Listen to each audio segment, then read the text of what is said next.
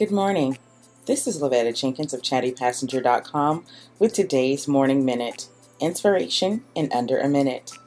Today's positive thought says, when you limit yourself, you achieve only what you think you are capable of, and not what the universe wants you to. I'm here today to tell you to take the limits off of yourself. If you've placed a ceiling over your head, remove it. Your capabilities are limitless. There's nothing you can't do if you put your mind and a little bit of work to it. Today, no matter what it is, if it's the journey of 1,000 miles, you have to begin with one step.